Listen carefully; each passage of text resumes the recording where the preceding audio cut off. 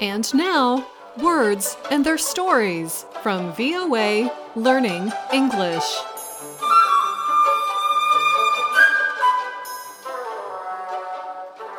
The third Monday of February is known as President's Day in the United States. So for today's words and their stories, we look at some of the famous and not so famous presidential words and their stories in history. From Teddy Roosevelt's lunatic fringe to Joe Biden's malarkey, the words and phrases said by U.S. presidents are often as unique as the American experience. We're really creating our own institutions through language, said Paul Dickson.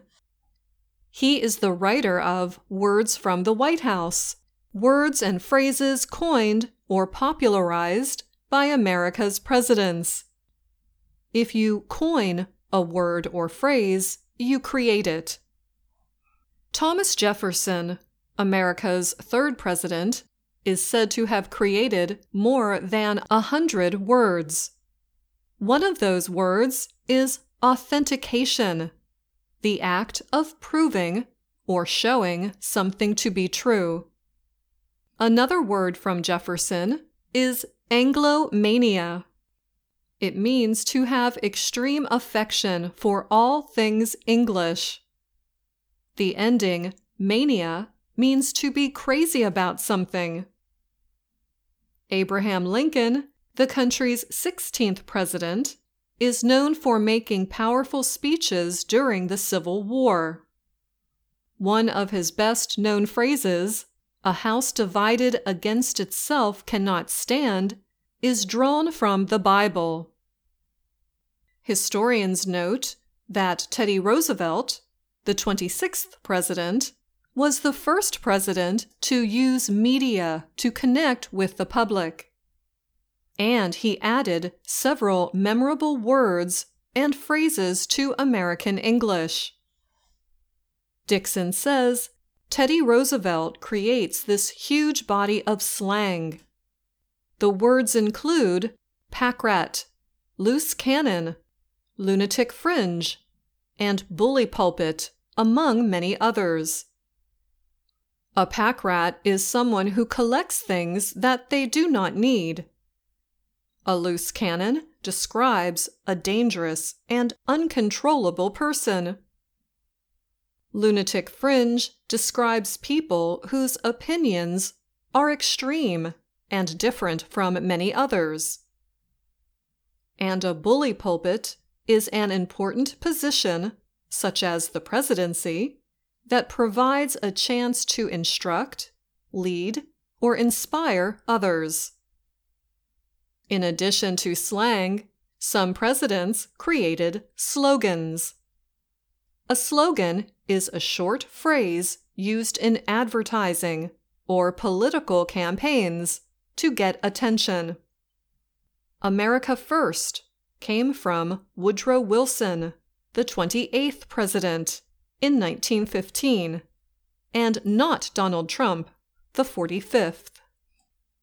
The 29th president, Warren Harding, gets credit for coming up with the term Founding Fathers.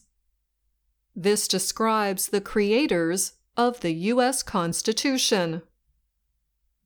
Before Calvin Coolidge, the 30th president, no political campaigner had ever called himself a law and order candidate. This means they support police efforts and enforcement of laws. The 33rd president, Harry Truman, came up with the phrase, "Do Nothing Congress." He is also famous for saying, "If you can't stand the heat, get out of the kitchen." Sometimes presidents changed names to better describe their purpose.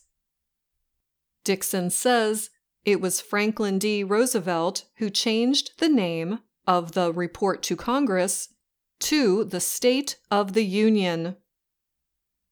However, Franklin Delano Roosevelt, the 32nd president, brought criticism when he said, "Well, it's pretty iffy as to where the Supreme Court stands on this." Iffy is another way of saying something is uncertain or unknown. His critics felt that the American president should use proper English. In 1961, Dwight Eisenhower, the 34th president, was praised for using the term military-industrial complex to warn against the powerful alliance of the military, government, and private corporations. But then he was criticized for using the word finalize in a speech. By adding IZE, eyes, he turned the word final into a verb. Major papers at the time wrote that it was not proper English and called the word meaningless. Dixon says necessity is the reason presidents continue to create new words. There was a solid majority from Richard Nixon, the 37th president, and Barack Obama, the 44th president, used shovel-ready to describe public work projects that were ready to start immediately. When Joe Biden, the 46th president, ran for the White House in 2019, his campaign slogan was "No Malarkey." Malarkey is believed to be an expression often used by Irish Americans to describe insincere or meaningless talk. And that, my friends, is no malarkey. I hope you enjoyed this special presidential Words and Their Stories. Until next time, I'm Anna Mateo.